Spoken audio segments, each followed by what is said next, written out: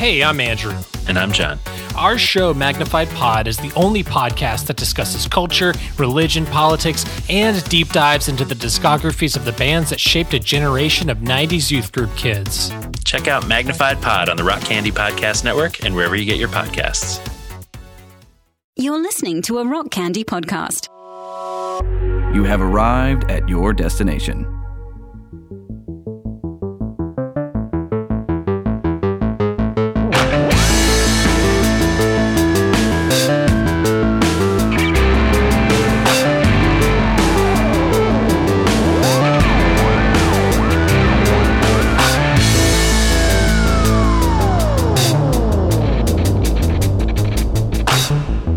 All right, I'm going to say the episode started. Why not? What else are we doing? This is why we're on a digital virtual call. Who made you the ruler? That's true. That's a good question.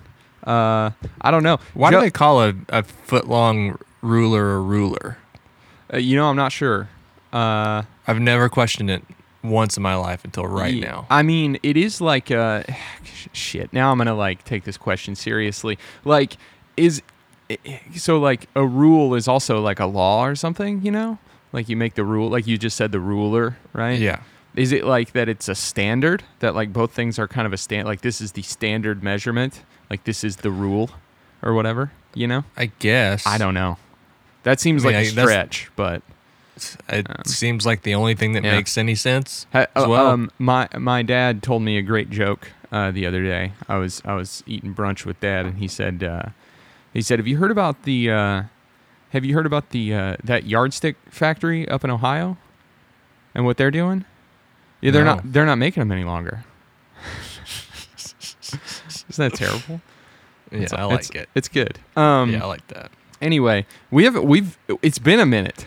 Let's say that. It's been a minute. I checked the date. I don't know how to today. do this right now. I checked the date today, and it's been a minute. It's been like a season break since we've done it. What has happened? What happened to us?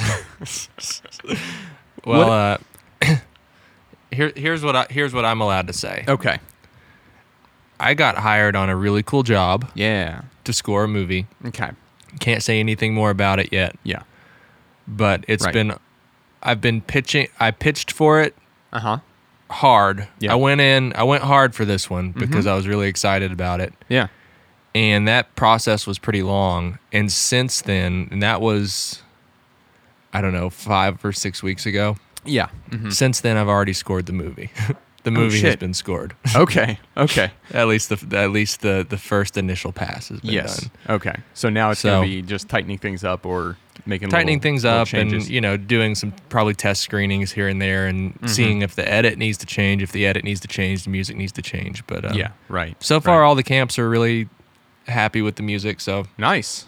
Very cool. Yeah. Well, that's fun. I think it's one of those things where it's like, you finally get a chance to work on this isn't discrediting any movie I've scored thus far. Yeah. Most of the movies I've scored have been through through friends, definitely. Local people who are just happy to have me on board. Whereas this one was more of a, hey, we're looking for somebody who can do a very specific job for this budget, right? Yeah. And I think, most camps are when in that position when it comes to okay, we've spent a lot of money on the production. What do we do about post? Sure. It's like, well, we're going to get a score that works. And, here's what I wanted and here's what I got. Here's what I can afford. Yeah. It feels like they feel they got more than they wanted. Oh, good. So that's a good spot to be in. Yeah. Yeah, definitely. So I'm probably oversharing and people probably don't care that much. But that's what I've been doing. And it's been kind of all-encompassing. Sure. Yeah. But it's been what I've always wanted to do, and I've just been kind of wallowing in it in a positive way. So, oh yeah, nice. Yeah, very good. So have you been taking time off of your regular work stuff to do that? Have you been no. Okay. All right. Cool. Yeah. No, all that too. Yeah. So on top of it.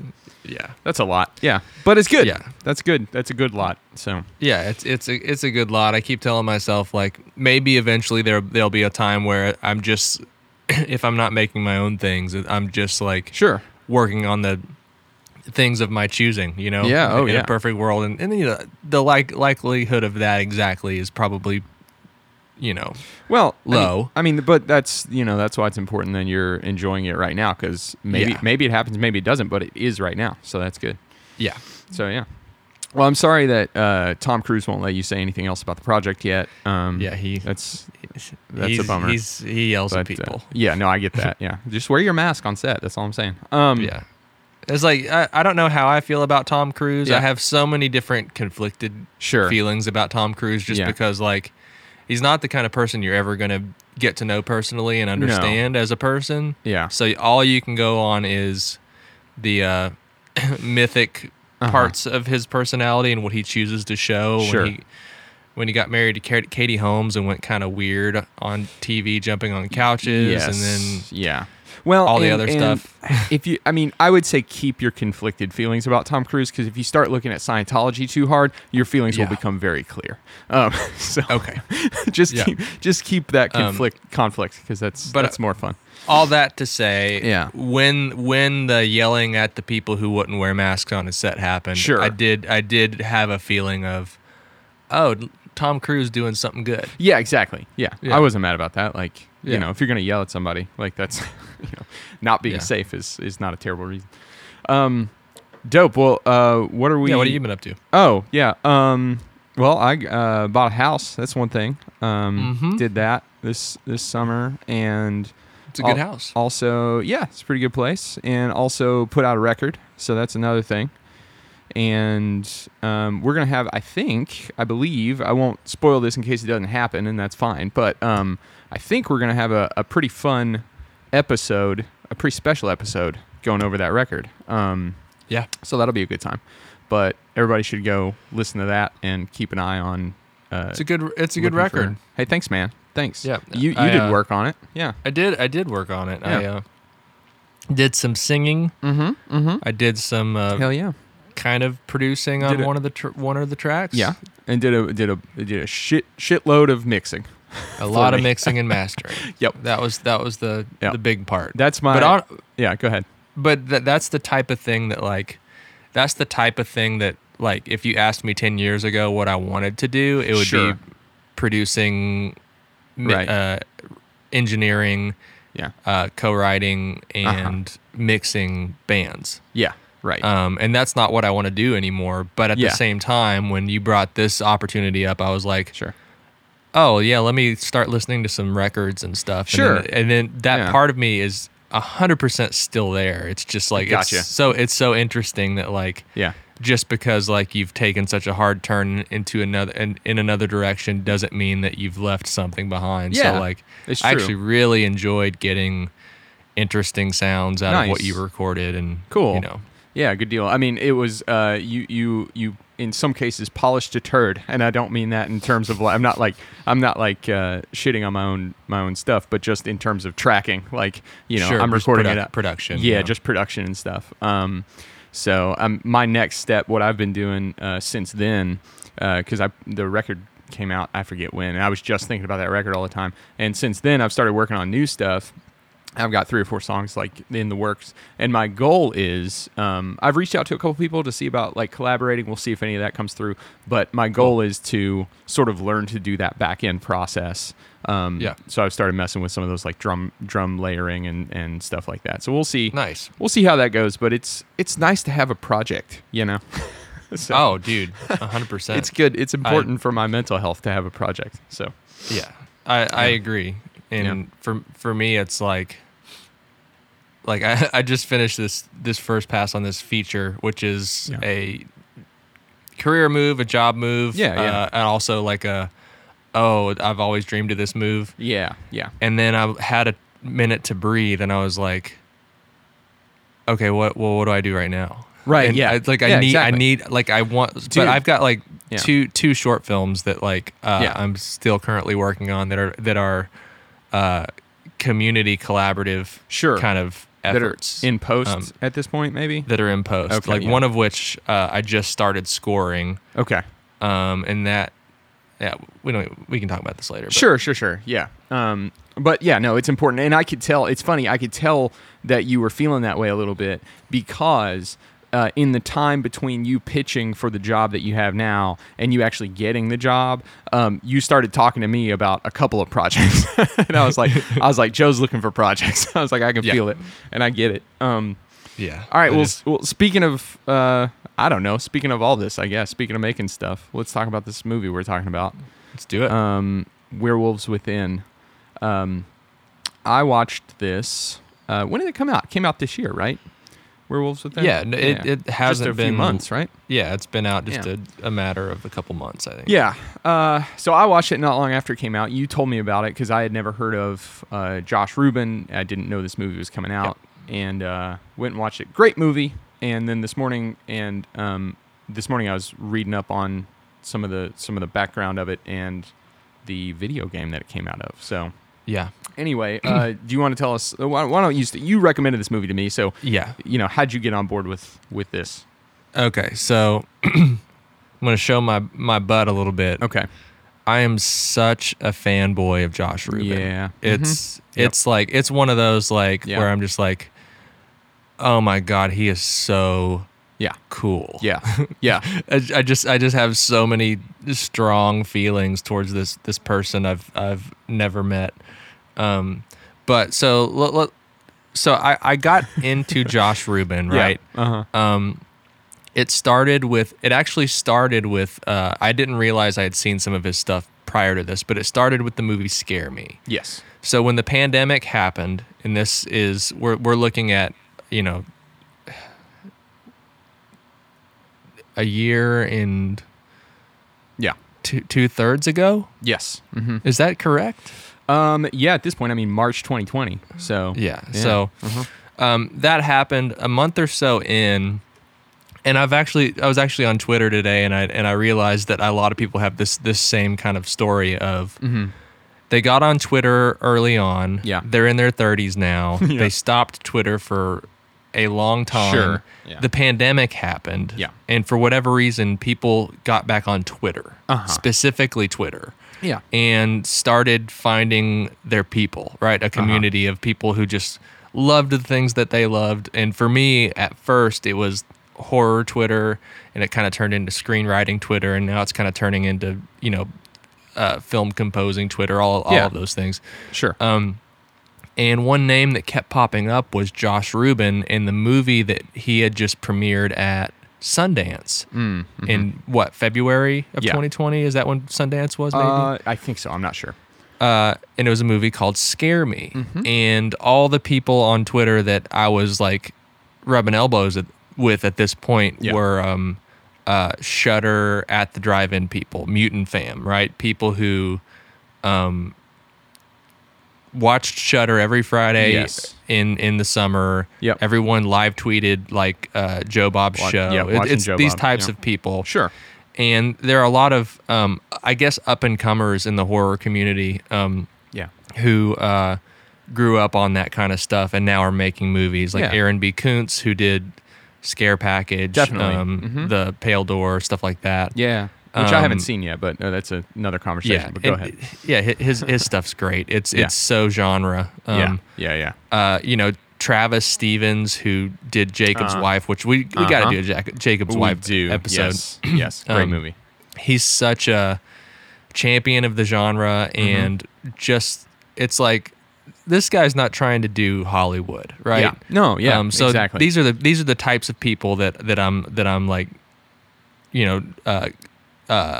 sure, communicating with and reading and following. Yeah. And then this guy, Josh Rubin, pops up with his movie Scare Me, and it becomes a Shudder original. So it comes out on Shudder as an original. And I watch it, and I'm just really, really intrigued by this movie. So Absolutely. the movie is almost like a play. It stars Josh Rubin. Yeah. A guy shows up to a cabin in a snowstorm. He's a writer, and it's shown pretty quick that obviously he's not a great writer. He's just a white dude with dreams and ideas. Sure.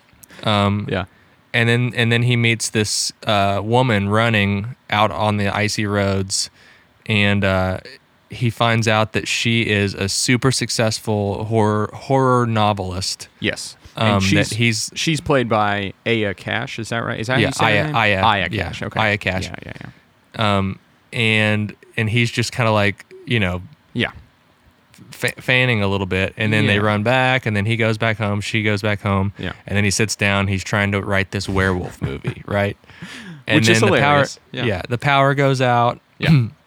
She comes over, and then the whole movie basically turns into, oh, so you think you're a writer? Tell me a scary story. Right. So the whole movie is these two characters trying to outscare the other. Yeah. And it's kind of a dark comedy. There are parts of it. Excuse me.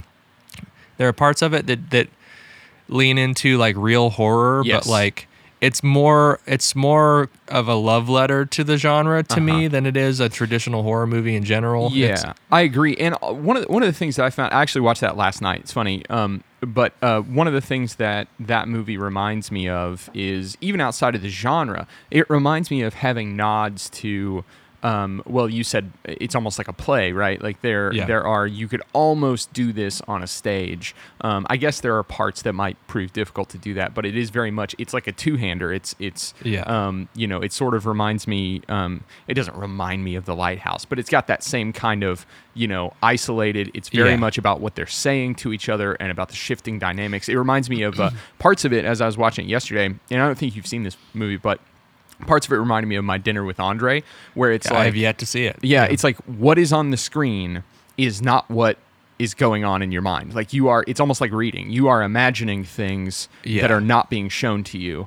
And so your sort of experience of it is different than most movies, where you are just passively taking in whatever they're saying. Like they're describing things and you are conjuring them yourself, which is kind of, it's an interesting and sort of innovative take on doing a film, which is cool. Yeah. But yeah. So I watched this movie, and I was a big fan of it. I felt like I knew the name Josh Rubin, but I wasn't sure from where.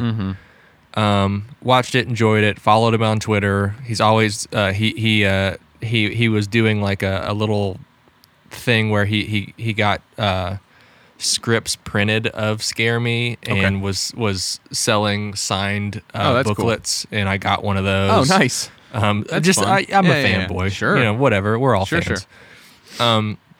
And then Tiff gets gifted from a friend a month subscription to Dropout, which is College Humor's streaming service. Yep. So we start watching that, and one of the first things I notice is Josh Rubin is on an episode. I'm like, ooh, pause. I love him. Yeah. I love him though. And she's like, oh, who is this person? And I kind of start explaining it. and then I realized, oh, Josh Rubin has been directing College Humor originals since 2008. Yeah. So he's been directing stuff that I've watched and enjoyed since that time when I got on Twitter in 2008, when I was like a different person completely. And then throughout this whole process, he started promoting his new movie, Werewolves Within. Yeah. And I'm like, okay, so you have this guy, it's like, he's all into like dark comedy and weird, awkward character studies, untraditional viewpoints and narrative and kind of how to make a movie. Scrappy in the way that he can make a movie, because Scare Me was not a big budget. He was one of those types of directors and writers and performers. And I would recommend, if you ever get a chance to listen to the podcast, Make Cool Shit. Yeah. They're a podcast that actually were producers on the movie, and they agreed to produce the movie, and back it. I don't know if it was executive producer where they're backing it financially, or if they were just had the right connections to get this or that. But they agreed to produce the movie if they could, throughout the process of from start to finish to premiere, could document it through their podcast. So I listened to whole thing. Yeah, and I was gonna say that's sort of like it's like a mini series, right? It's not like an ongoing. That was that podcast, right? Just tracking the production. Yeah, and I think they're going to probably do another thing like that for another mini series of. So I don't think that was the end of the podcast as much as the first project. Yeah, that makes sense. Yeah, it does. And from for the most part, what these people are saying about Josh Rubin in these earlier episodes is like, this is the guy that like. He's been on everything. He's incredibly funny. He's incredibly thoughtful. He's a great performer. He's smart. Yeah. When's he gonna get his moment? Sure. Because when's he gonna make he's everybody knows that eventually this guy's gonna make something and everyone's gonna know his name. Yeah. Right. Yeah. But it just hasn't happened. And Scare Me was his like, I'm gonna do the thing that I've always wanted to do. Yeah. Yeah. Like. And now his, Werewolves Within is getting great reviews. Yeah. It's not a sophomore slump by any means critically or financially. This movie has been on the top of iTunes for at least iTunes Horror for a long time now. Well, let's talk about how that movie came to be, because for some reason, and I knew this wasn't the case, but I had forgotten. So with Scare Me, he stars in it, he writes it, he directs it. Werewolves Within is, I mean, we've been talking about Josh Rubin quite a bit, but Werewolves Within is much more of a sort of collaborative project than was, I mean, Scare Me is too, obviously, but you know what I'm saying. It was much less of a sort of auteur type of thing. Someone else, what was her name? Let me get it right. Mishna Wolf. Yeah, thank you. She wrote it, and I'm not too familiar with her. Reading about her, she was apparently married to Mark Maron, which is the sort of touch point that I did not know that. Yeah, I've got a you got like a frog in my throat or something. So sorry, everybody. They're fine. They love it. But she's apparently she does improv, I guess, and is a humorist, a comedy writer, I guess. I didn't know much about Mishna either. Yeah. This is, I think, her feature writing debut. Okay. I think she's written a book. I don't know if it's a novel. I don't know what type, but she's written a book. It's a memoir, I think. That has been that's seen some kind of success. Yeah, it's called I'm Down. So I think she's done stand up. I think she's she's in that circle of if she was married, I had no idea that she's married to Mark Maron. Yeah, that's super interesting. So Scare Me comes out, and as Scare Me's coming out, he is already on set for Werewolves Within. Werewolves Within start. I find this stuff incredibly interesting. Probably your dad's probably listening, snoozing, right? I don't know. We'll see. The reviews will be in. So Ubisoft, is that how you say it? Ubisoft? Ubisoft, I think. Ubisoft, I believe. I don't know. Yeah, Ubisoft. We'll call it Ubisoft. Okay. Ubisoft. Yeah. Yeah. So they're a game company, right? Yeah. They make video games. Video games. I'm sure you've heard the name just from playing a game if you're listening. Yep. They have a woman's fellowship writing program, and Mishna Wolf applies.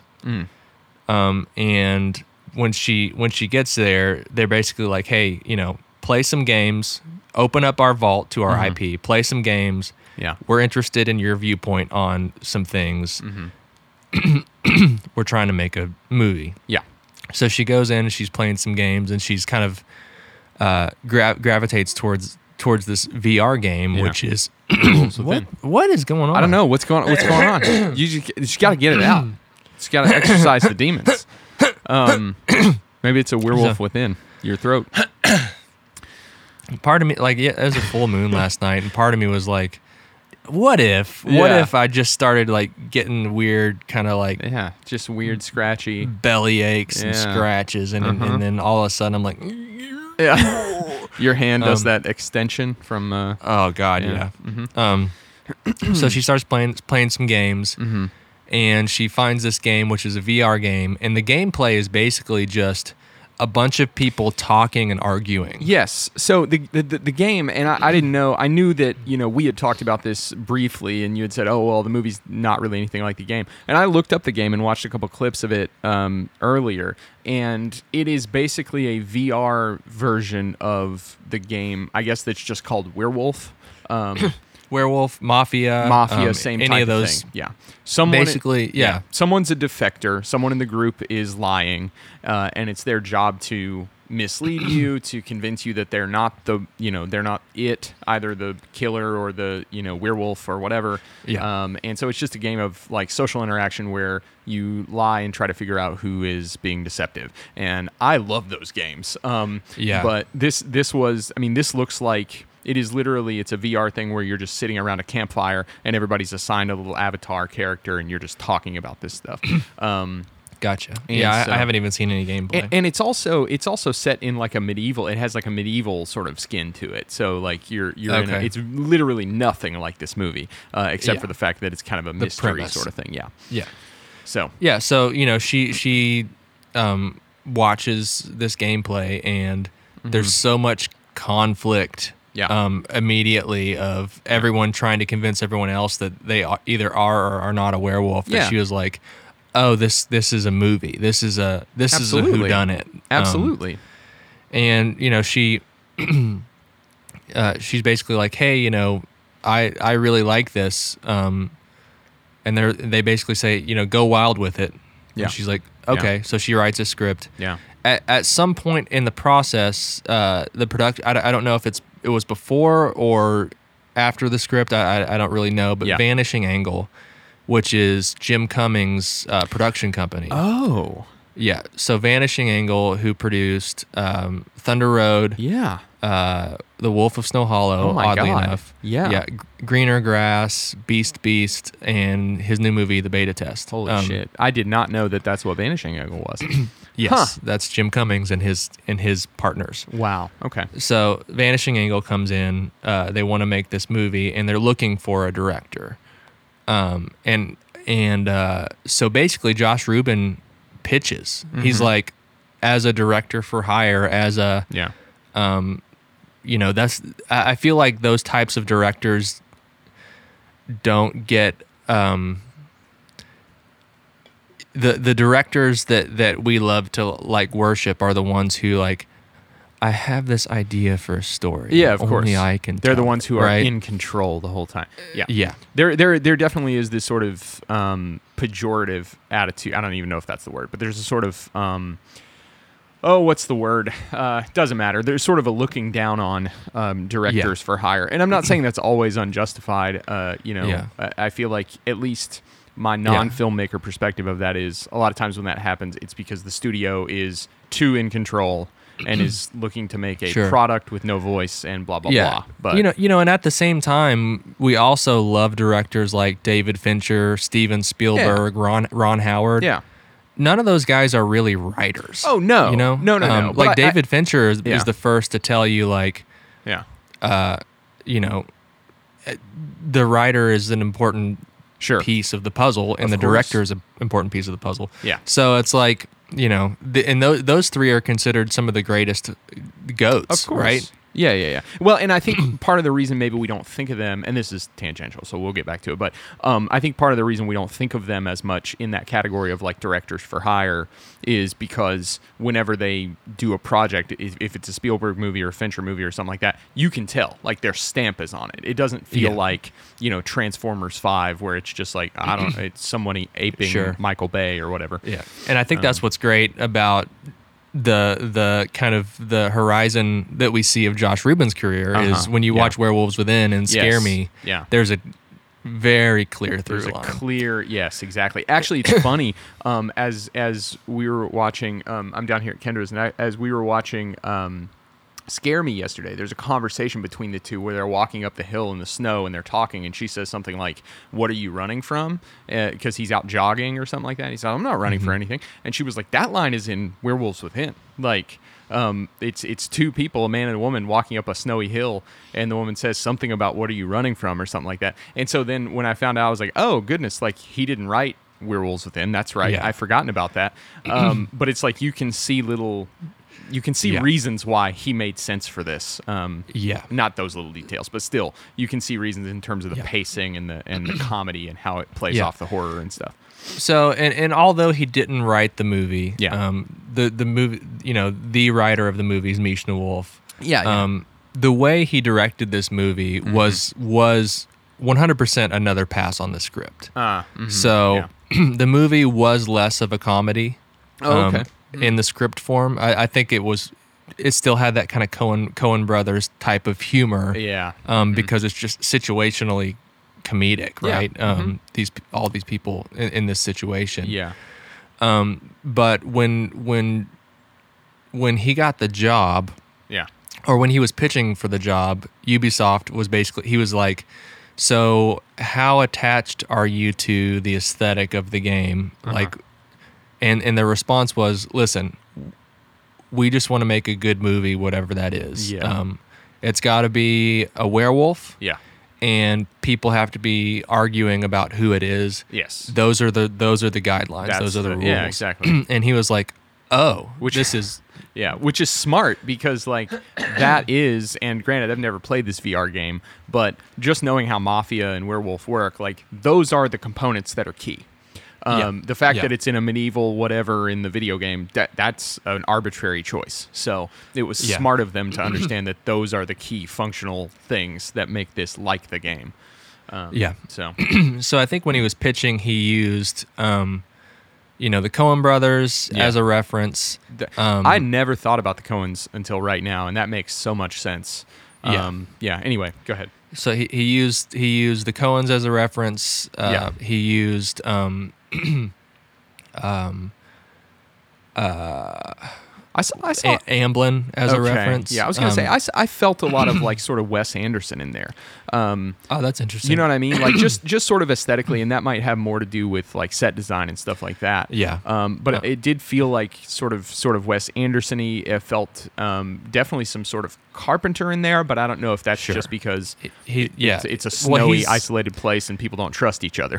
Something. You should listen to. He did a podcast episode. I forget the name of the podcast.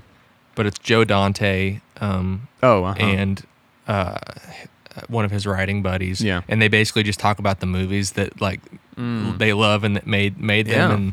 And then you could just tell when you hear Josh talk about the movies that he loved growing up. It's like, oh, so his older sister took him to see one of the Jason movies in the theater when he was way too young. And he was like, oh, this is a cartoon. I love this. For him, Freddy Krueger is the greatest cartoon ever. Of course, so funny. And ridiculous and frightening. But the other reference that he used that I think really helped him get the job, oddly, was Arachnophobia. Oh, okay. Which is a Gary Marshall movie, right? Okay. I don't remember. Who is, Spielberg's Amblin partner. I hate that movie. I've tried to scrub it from my mind just because of my own personal fear of spiders. But I haven't seen it since I was... I don't even know if I've actually ever seen it all the way through, but after hearing that, I really want to watch it. Well, I don't know that I'll watch it again, but I do remember, I do think that tone, the tone of it rings true to me, where it's like there are these punctuated moments of tension or scare, but beyond that, it's about this like community and these funny little sort of, not Lynchian relationships. They're not that weird, but these sort of funny little community relationships, and how they're dealing with this threat or whatever that sometimes tracks into a little bit scary and tense in a sort of fun way. So that makes sense to me. But that's cool. And the Amblin reference makes a lot of sense too. It's this. I think it's more of this kind of like tone of humor is totally fine, along with real kind of real life frightening stuff. Like I keep going back to E.T. Like the scariest parts are people and what they're capable of. It's not the aliens, right? And the fact that again, E.T. or Elliot's family has gone through some hardships, and they're a real life family who say argue at the it's just definitely yeah. No, that completely makes sense to me. So let's talk about what this movie's about. I mean, we'll say spoilers up top because I don't want to be careful about what we're saying. So this is about the plot, and we don't have to go deep into it, but the plot is about a forest ranger who is assigned to this new town called Beaverfield. The forest ranger's name is Finn Wheeler, and it's this snowy town. And at the time that he gets there, the townspeople are already sort of arguing and split up over the decision about whether to let this rich businessman put a pipeline through the town. So there's already these divisions in there. And so he gets there, and then as things unfold, essentially all these little quirky townspeople who all are interesting, fun characters end up at, what is a bed and breakfast, I think?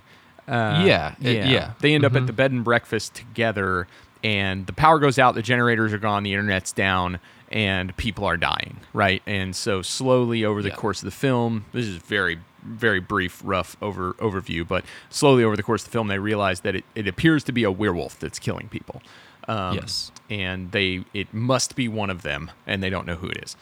And it's just, that's just such a great setup. And this is some of my favorite, movies. This is The Thing again. It's, it's, there were a lot of comparisons with Clue, which is a really great movie.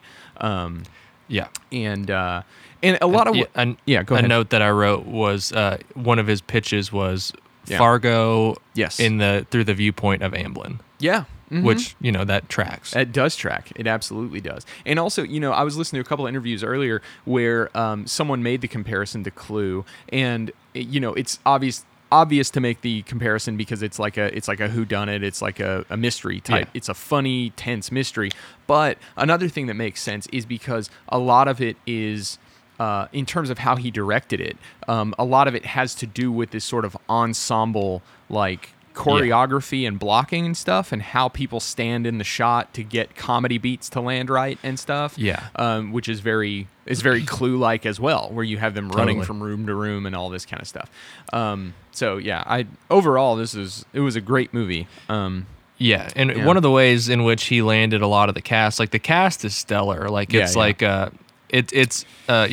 are a few really recognizable names Milana Vaintrub. Yeah, what else was she in? Vaintrub. She plays she's the USPS person. Yeah. Yeah, but her what is she the AT&T woman? Oh, you know what? She might be. I don't know if it's AT&T. Yeah. Let me just. She was in Upright Citizens Brigade. Let's see. No, I'm sorry. I'm on the wrong page. But her, she's the face of AT&T. Okay. So that's her. That's if you feel like you've seen her over and over again, it's like, that makes sense. Of course I have. She's the AT&T, which is I love seeing her actually get to do something, act, do right? Something it's like real. She's great for sure. So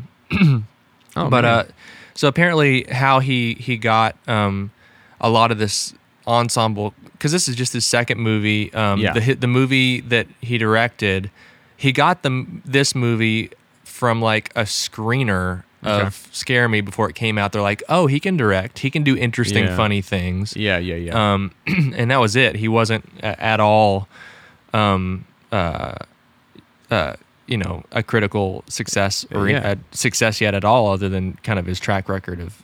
He'd been directing for years and years, just done a lot of shorts features and stuff. Yeah. Mm-hmm. But apparently it's one of those things where you got one person in the role, and they would be because there are a lot of pairings, a lot of couples in this community. So you would get one person in the role, and then that person would recommend a great acting friend for another role. Okay. So it was less of, kind of picking each character and more of landing characters that they could, and then getting recommendations from, and you can feel kind of the camaraderie and the connections I feel because of that. Yeah. Because a lot of these people would work together before. Well, and that is what you need. I mean, with a movie like this, where it's about a little small, tight knit community. And yeah, there were a lot of actors in this who I recognized, but I didn't know their name off the cuff, kind of thing. But there's one guy who plays the husband of the woman with the dog.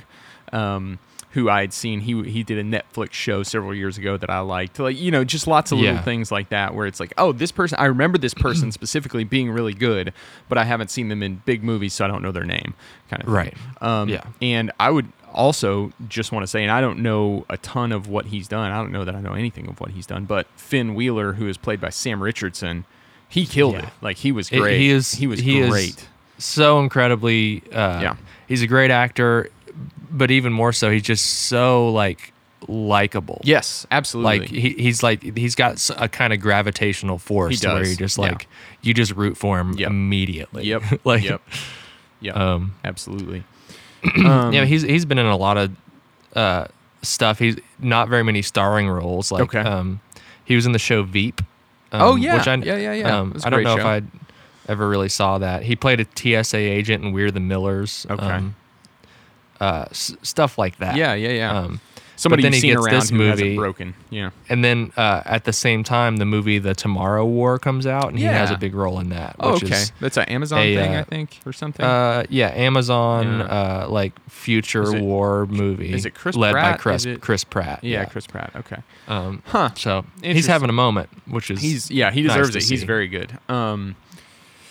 So I don't know what else is there to say. Oh, one other performance that I wanted to call out, as long as we're talking about actors, is, and I don't even know that I know his name. I don't even know that I can find it. It might be this. Oh, it's this guy. Okay, Glenn Fleshler. Yeah. He's a face that you've seen for so long, and you can't quite put your finger on it. Yeah. But he was in, so what I knew him from most, he's done a bunch of HBO shows, but what I've known him from most was True Detective. He was in the first season of True Detective. He's a big dude with a face that you won't forget, and he's got his eyes are just, he's the perfect sort of intimidating force on the screen. Yep. And this movie really uses him in a very nice way, in a clever way. And it plays it for some laughs here and there, but he's very good through the whole thing. He's this sort of wilderness hunter trapper type, who they think might be doing the murders at first or whatever. But he was in an episode of Watchmen. He was in Joker. That's right. He played a character in Barry, which I've yet to see Barry, but I've only heard good things. So. Yeah, in this he plays Emerson Flint, which is a great name. There's a lot of good names in this. Finn Wheeler is a very good name. Some of I don't know what it is about the names in this movie. It's just like, oh, those are good. It just feels like they have a music to them. Yeah, it feels like a idyllic narrative type. Again, Amblin. This kind of heightened reality, slightly heightened, even just in terms of the names, right? Yeah, there's a little bit of magic, yes, little movie magic to the names. Exactly. Yeah. Okay, so to get into spoilers, just to talk about a couple beats that I thought were interesting, but will completely ruin the movie. So if you want to watch the movie first, here's your spot. And if you haven't seen it, you need to watch this movie. Yeah, it's and I'll say it's worth watching. It's worth watching going in cold. So I'm probably cutting the listenership, into 33% at this point, but that's fine. That means one person's left. But nonetheless, I would say go watch this before you listen to us. Just spoil it because it is really good. Highly recommend. Yeah.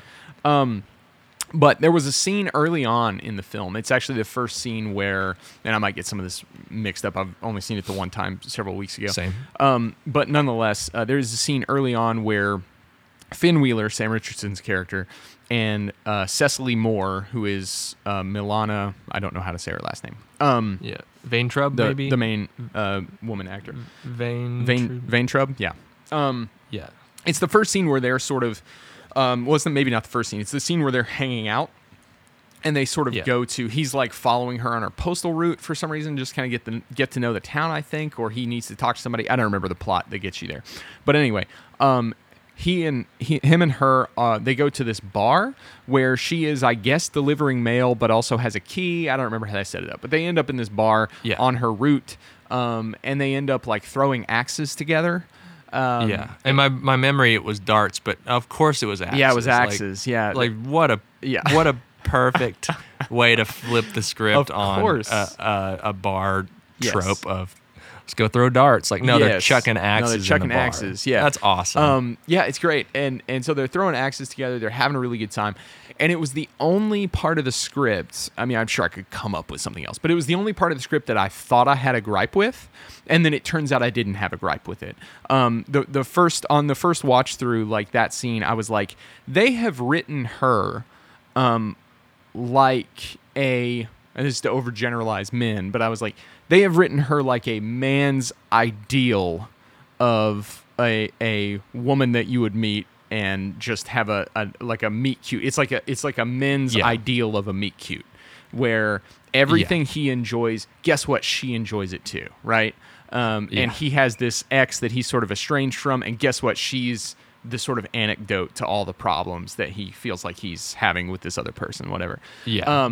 And I was like, man, they really sort of wrote her around him in that scene. And it wasn't like a sort of moral judgment about it. I wasn't like, oh man, writing men in this, whatever. But like, I was just like, yeah, that reads kind of whatever. And then you find out that that's on purpose, right? I mean, like there is a payoff. There is a payoff to the fact that that's how that scene plays out. And so I don't know. I just thought, that was a thing where it was a pleasant surprise where I was like, I'm kind of disappointed in that one scene. And it was like, oh no, I'm not. They recontextualized it. They did it on purpose. And kind of the same with, I wasn't disappointed about it, but kind of the same with Glenn Fleshler's character, the hunter. At first I'm like, ooh, that's fun. It's fun to nice. I didn't think he was the werewolf because I was like, he's too obvious of a red herring or whatever. But then like toward the end, they find a way. He's still kind of an asshole at the beginning, or seems like it. He's not. He's very standoffish, whatever. And they find a way to sort of rope him in too, where it's like, no, he plays this very particular role in the community. And sort of he fits even though he doesn't fit, kind of thing.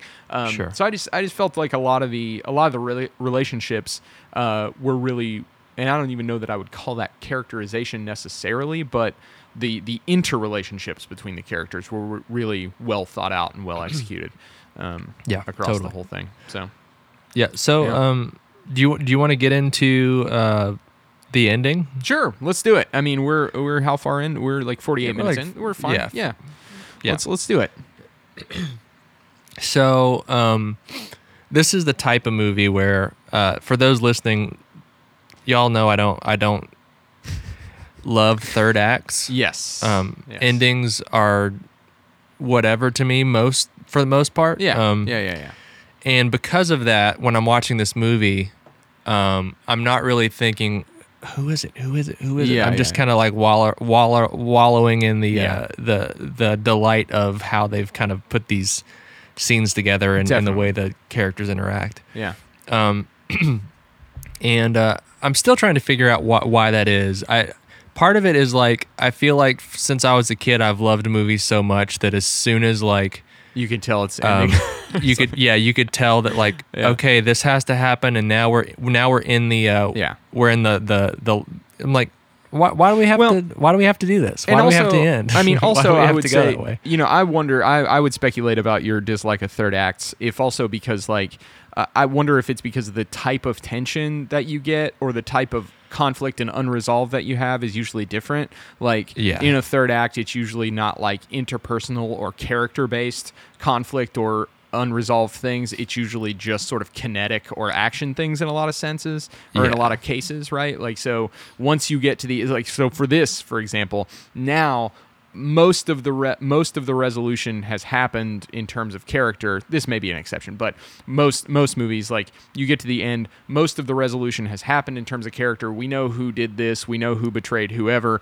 we know who's a good guy and who's a bad guy, and then it's just about them fighting or trying to get the MacGuffin, or doing the thing that's more sort of plot-based tension, as opposed to Yeah. I don't know if that's why, but Yeah, maybe. Yeah, Anyway. probably. It's probably a mix of a lot of things. yeah, but, sure.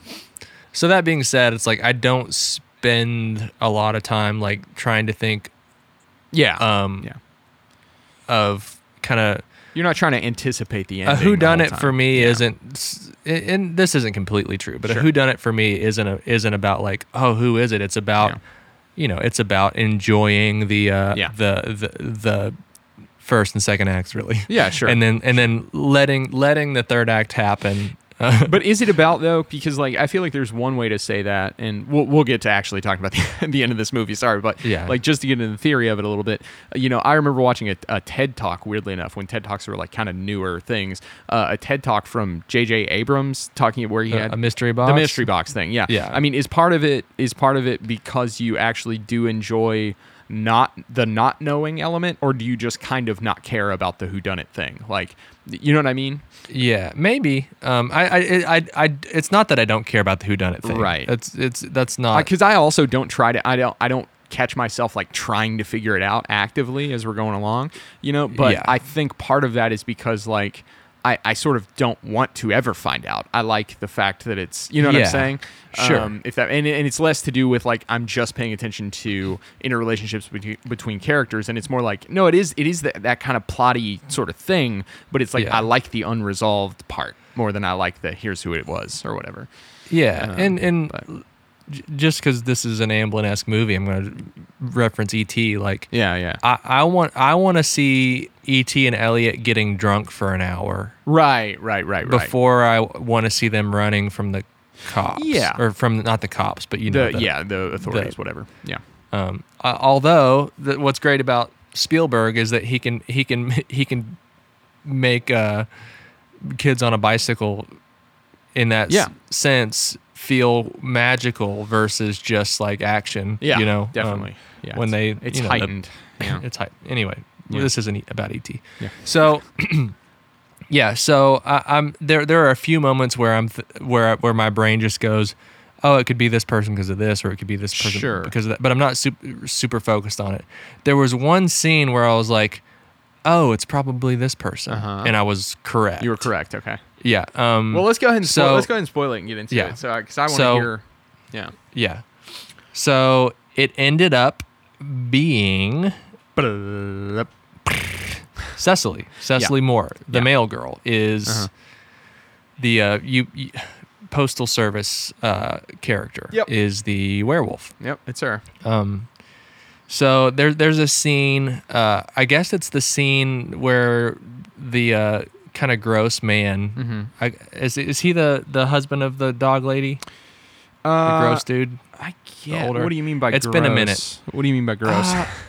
He just wasn't he like the touchy feely type of just gross dude. Okay. Yeah. I'm getting a But isn't nod. it- I'm getting a nod. Yes, he was. Yeah, because the guy with the shortly mustache? shortly Oh, after yes, okay. is when he got Yes. got. Okay. Yeah. And his which I hand think is- gets got or something. I think. Yeah. Yeah. Anyway.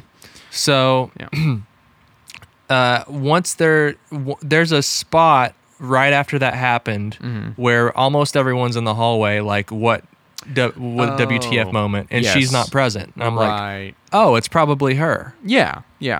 That's a Okay. keen eye. Yeah, I Yeah. had forgotten about that. He makes a sort of comment to her, and it's kind of brazen, right? Like he kind of makes a comment to her right in front of everybody. And says something to the extent of like, we can share a room or something like that. I don't remember. And I don't remember Yeah, if his wife just is right gross there guy. or what, but yeah, I had forgotten about that element of that character. I sort of only Yeah. related him to the dog lady, and had forgotten what he was like at all. That makes sense though. That's interesting. Yeah. Yeah. So you were yeah, kind of did- anticipating it from that Yeah, point. and I was, but for me it didn't matter at all. Yeah, just because, like, sure. you know, Yeah. It's still good. Did you? How about you, as in regards to the whodunit and how it was portrayed? No, honestly, I didn't. I didn't figure it out. But then again, I don't have a clear memory of any scene where I tried to really. Sure. Maybe I'm misremembering, but I just sort of like it's with a lot of. I felt this way about sort of Knives Out, and I kind of felt this way about Wolf of Snow Hollow as well. There's just this sort of. I just sort of take it passively. I'm like, you know what I mean? Yeah. I don't know. So sometimes maybe I'll do that, or if I set it, I have to do it very consciously. It never just pops into my mind like, oh, maybe it's this person or maybe it's that person. Like Gotcha. the first time watching through The Thing or something, it's so much about that. It's so much about who is it, you know, that maybe I did that a little bit. But usually I just don't do that. Like I just sort of, you know, oh, interesting. Yeah, I'll go back and look at clues later, but I don't really try to play the detective when I watch those movies. Speaking of The Thing, though, like I'm in the camp now to where McCready was The Thing. You think so? Yeah. Interesting. Okay. Yeah, he Interesting. how else would Wilford Brimley have gotten thinged had it not been for the vodka that he brought? Right. And then why was McCready's shirt all torn up? So you think it's that they never draw attention to that true. again? It's true. And then at the very end of the movie, what does McCready do gives him a drink? Is that he gives him a drink? He gives him a drink. Okay. Which is how he got diabetes. Diabetes. That's how he got him. You shouldn't drink when you have diabetes. That's Wilford's first mistake. Whenever we watched it most recently, I was like, it's just like the stars have, like, this is a constellation in the sky for me. Like that movie is, anyway. Anyway, there's not much I love more than that movie. So, Sure. So but I prefer Halloween. All that. I mean, it's fine. Yeah. Both masterpieces. There's no wrong choice here.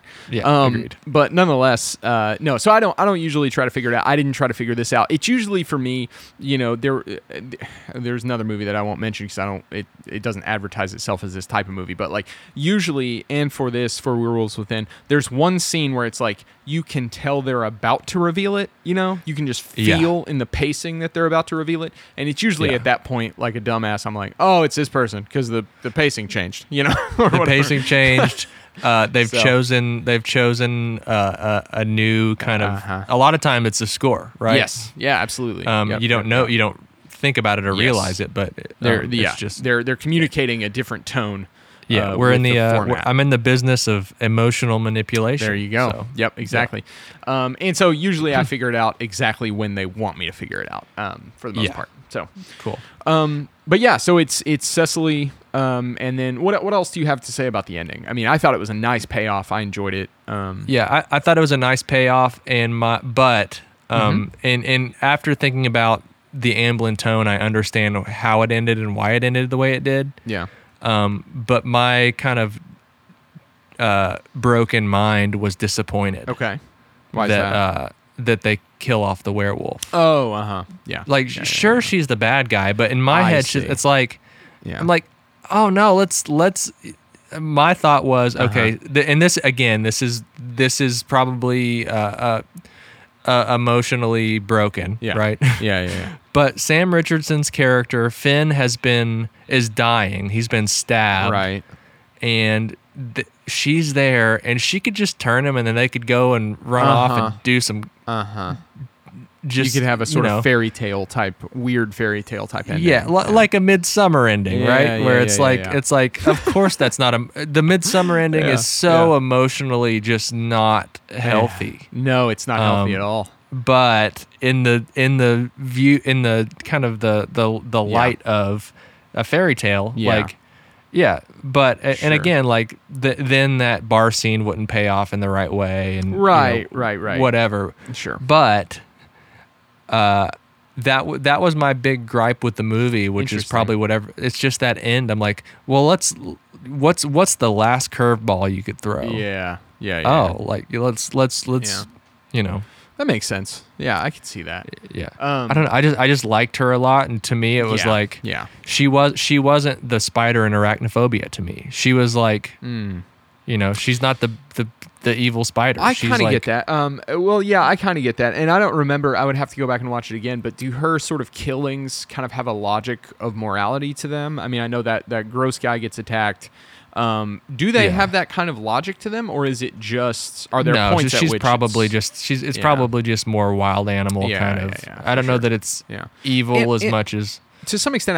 I feel like they prime you, if I'm remembering correctly, to kind of not feel the way that you felt. I feel like they were pushing for the other sort of interpretation, because toward the end, doesn't she, even in non-werewolf form, just kind of become, less, it's not like she's this compassionate person who gets taken over by she sort of likes the werewolf part of her and is fine with it, right? And she's sort of hiding in plain sight kind of thing.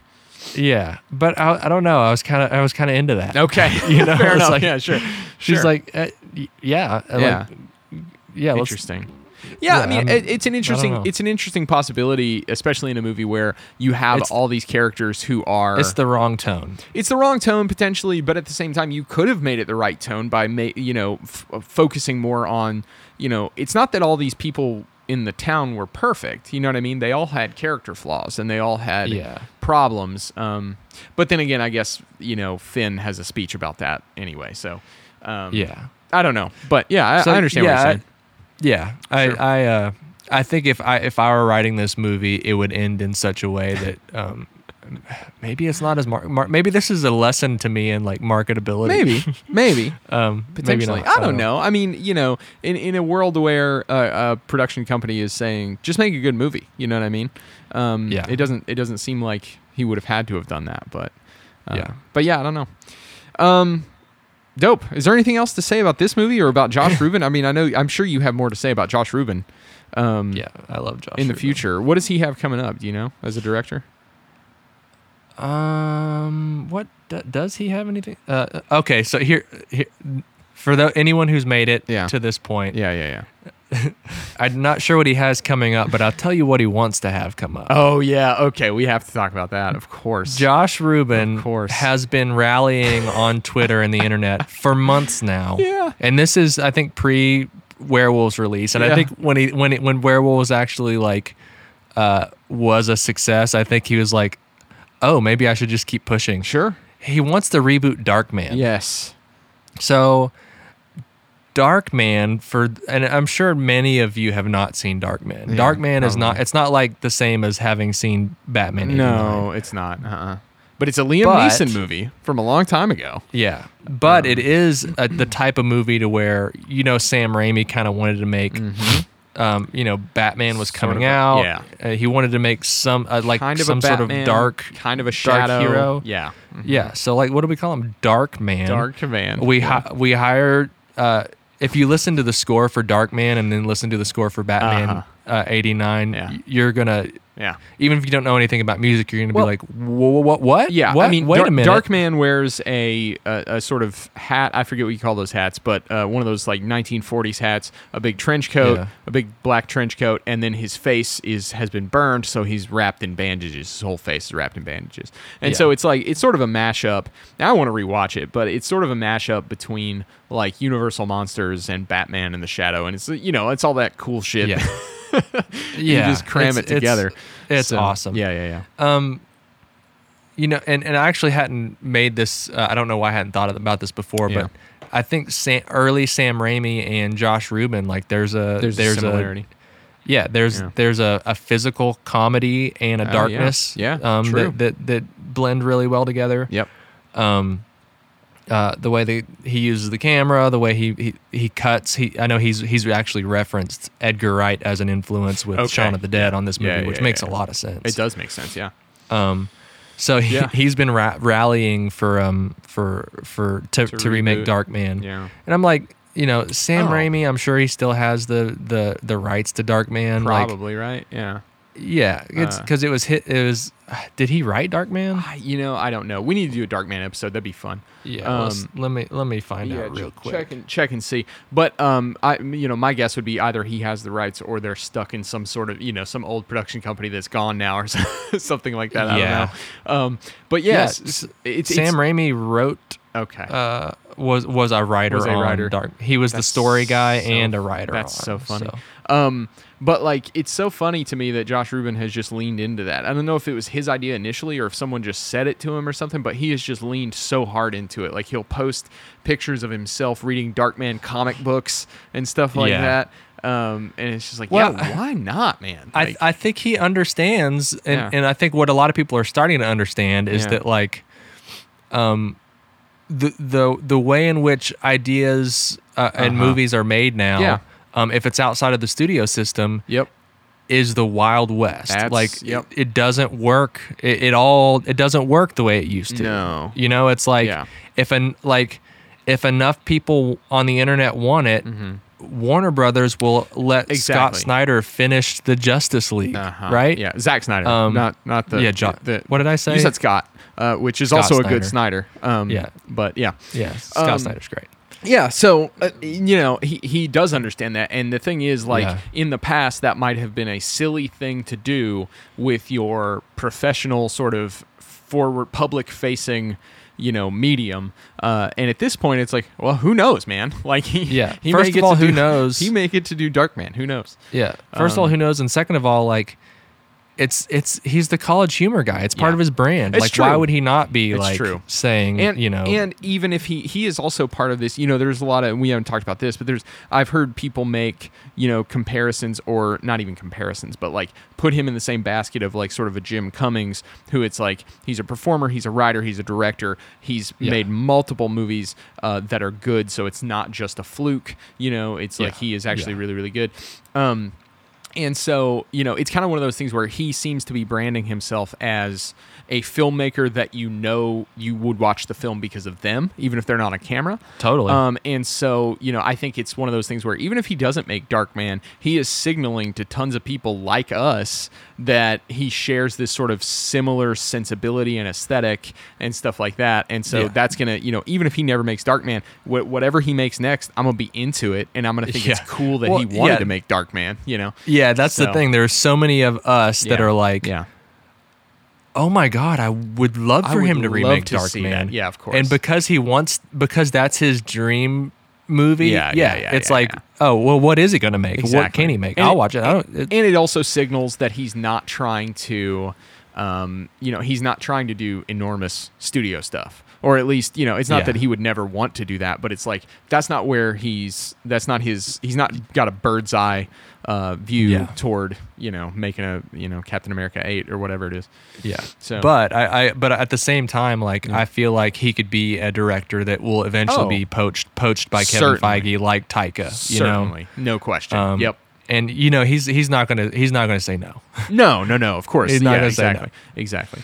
Dope. Well, you wanna rate this bad boy, Werewolves Within? Well, here's something an interaction that you and I had on Twitter with Josh Rubin kind of made my day. Oh yeah. Because I'm rallying for the Darkman movie. Of course, yeah. Of course I am. I even posted a tweet saying, "Hey, if it would help, I would do post sound for free on that movie to make it happen." Yeah. And then you said something. You tweeted at him at the same time. Yeah. And then he followed me. Yeah. And then he followed me, and he has liked a tweet or two of mine since. Nice. That's fun. So it's like, that's fun. Yeah, that was like, that's pretty good. A fun little giddy fanboy moment of mine. So who knows? One of your next compositional jobs could be Darkman or post, whatever you're doing. Yeah. No, that won't happen. Yeah. But regardless, it's just fun. Yeah, absolutely. That's why I like Twitter so much. It's like, it's not just all the people that you know. No. Like Instagram for me is more like, oh, here are all the people I know, and this is how I keep up with people, and that's just how I use it. I'm sure it may be different for you. Yeah. To where like Instagram has replaced Facebook for me. I see. In the sense that like, and it's more of, oh, this is what they're up to in a image way versus a big post kind of way. Yeah, no, that makes sense. Twitter for me is, there are a few people I actually have interacted with in real life that I know. Yeah. But the rest of it is just, people that I would never get a chance to talk to otherwise. No, definitely. People that I look up to, people that I'm excited about what they're doing. Yeah. And then a lot of people who just like, I can just tell we just love the same stuff. Definitely. Yeah, it is fun when you get like the other day I got I called Jim Cummings a genius on there, and he liked it. And it's just so fun to, like, you know what I mean? Yeah. It means nothing, but it's just that fun No. little, like, punch of dopamine. Like, oh, it's like a pretend interaction. What a fun time. Yeah. All right, well, we did a Jim Cummings episode, right? We did. We certainly did. Yeah, absolutely. Yeah. He's wonderful too. I just got Wolf Snow Hollow on Blu-ray and rewatched it, and so good. Nice. So good. Yeah. All right, well, let's rate Werewolves Within. You want to go first? You want me to? I did the thing where I haven't thought of the clever Same. Yeah. So I haven't I'm thought of like, it. Yeah. like I'll go first. Okay. I'll go first, and I'll make mine just not terribly thoughtful, but it'll be fine. I am going to say, overall, I really enjoyed this movie. It's not like one of my favorite movies of all time or anything, but I thought it was really cool. I look forward to watching it again. It has that, like, whodunit vibe that I'm really into. It has a lot of the elements aesthetically and plot wise that I really enjoy. So I'm looking forward to watching it again. It also, one of the most important things about that movie was that it made me just absolutely sure that Scare Me wasn't a sort of fluke or one-off or anything like that. Like, this dude knows what he's doing, which makes me even more excited because, like, oh, we're gonna get more good stuff. So I'm gonna give it 8.5 out of 10. And I'm not taking off for anything. It's just, not everything's a 10. So 8.5 out of 10 axe throw-ins. That's what I'm gonna give it. nice. Just easy peasy, nothing too clever. There we go. Yeah. Yeah, I'm going to go a little higher. Okay. Just because I don't know. For me it's like, and I'm sure you completely relate to this, and I'm sure we live in such a world of this was either good or bad. Like, Rotten Tomatoes has kind of ruined our brains. Sure. I think everything's a binary. I think a lot of online clickbait critics Yeah. have ruined the way we enjoy things, and I also think that the sheer amount of things that are available, and how available they are has ruined how we consume things, right? Growing up as a kid, Batman Returns would have been a 10.10, right? Yeah, of course. It's like, even as a kid, it's like, it's weird that, like, Penguin's kind of like part penguin. Yeah. But this movie is a 10. Absolutely. Yeah. Because they're just like, I just love it. Like, what is there not to love of course. about this? Even the stuff I don't love about that movie, I'm like, why?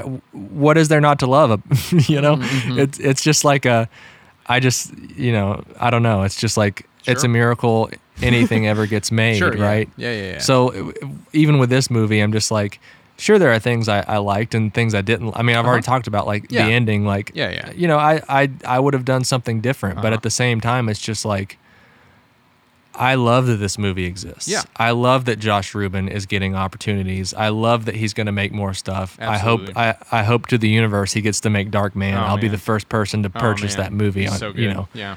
So I'm going to give it just a solid 9. Cool.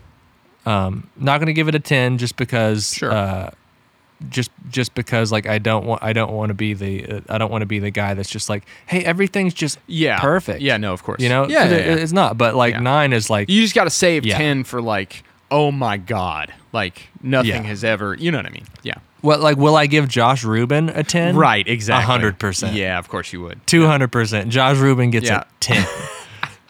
Werewolves Within, the episode, I'm giving it a 9. Yeah. And I'm going to give it 9 werewolf movies within a werewolf movie. Ooh. Okay. Okay. Do you get it? Hold on.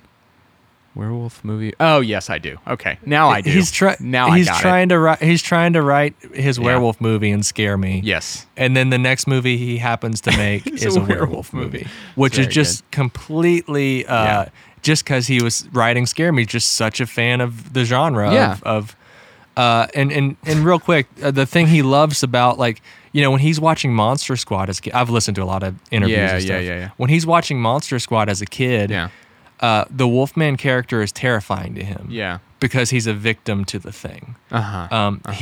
always just felt so much sadness for this character of this man being like, Dracula and all these other, evil, Frankenstein's a tragic character, of course, too. But, yeah. The Wolfman's just this kind of like working class dude who just happens to get taken over. And also Stephen King's Silver Bullet was a big movie for him growing up because he found it so scary because it felt so, this is what would happen. Well, there's a line in there, right? There's a line in Scare Me where she says something about Silver Bullet, and he says, I like Silver Bullet. He's just such a, Stephen King. I don't know why I didn't mention that, but you can just tell. Yeah. This guy's like, most definitely. He probably grew up on like snowy small town. Yeah. Mm-hmm. Yeah, but he also probably grew up on Goosebumps like us. He's only a few years older than we are, like 2 or 3 years older than we are. Yeah. So that's my rating. I like it. It's very good. Okay, man, I haven't done this in a while. I'm gonna have to figure this out. This is Common Creators Podcast. I'm Will. That's Joe. I don't know if I even said that at the top. It doesn't matter. Whatever. But we're a dual production of Rock Candy Recordings in Nashville, North Carolina, and Destination Nation Network in Louisville, Kentucky. So that's what we're up to. That's what we're about. You can follow us on Instagram, I guess, at Common Creators Podcast. You can email us, tell us what you want us to talk about. We're probably bringing in, I'll go ahead and say this too. Nobody's listening at this point, but whatever. We're probably bringing in season 2 for a landing pretty soon, and then we'll have an intentional long break, and then we'll come back for season 3. So that'll be fun. Yeah, I don't know, man. In terms of Josh Rubin and getting occasional likes on tweets and just 100%. You just concur. Yeah. Totally. You just concur out the ass. So we're gonna leave it there. All right, thanks. I think my life goal in my career as I start to build a career in this industry is to eventually just be real life friends with Josh Rubin. I get that. Yeah. And then I'm gonna ask him, like, we'll both be in our 40s. I'll be like, hey, you should listen to this episode. Yeah, exactly. That's what I was gonna say. Like if don't worry, if you guys start to be like friendly acquaintances, we'll pull this episode, and then we won't release it until you guys are established friends, and that way it's not weird.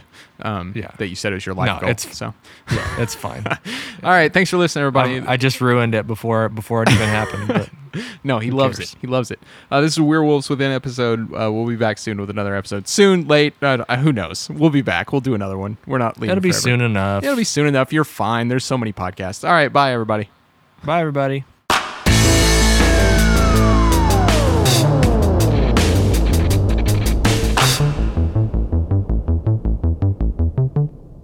Thank you for listening, DNN. For more shows like this one,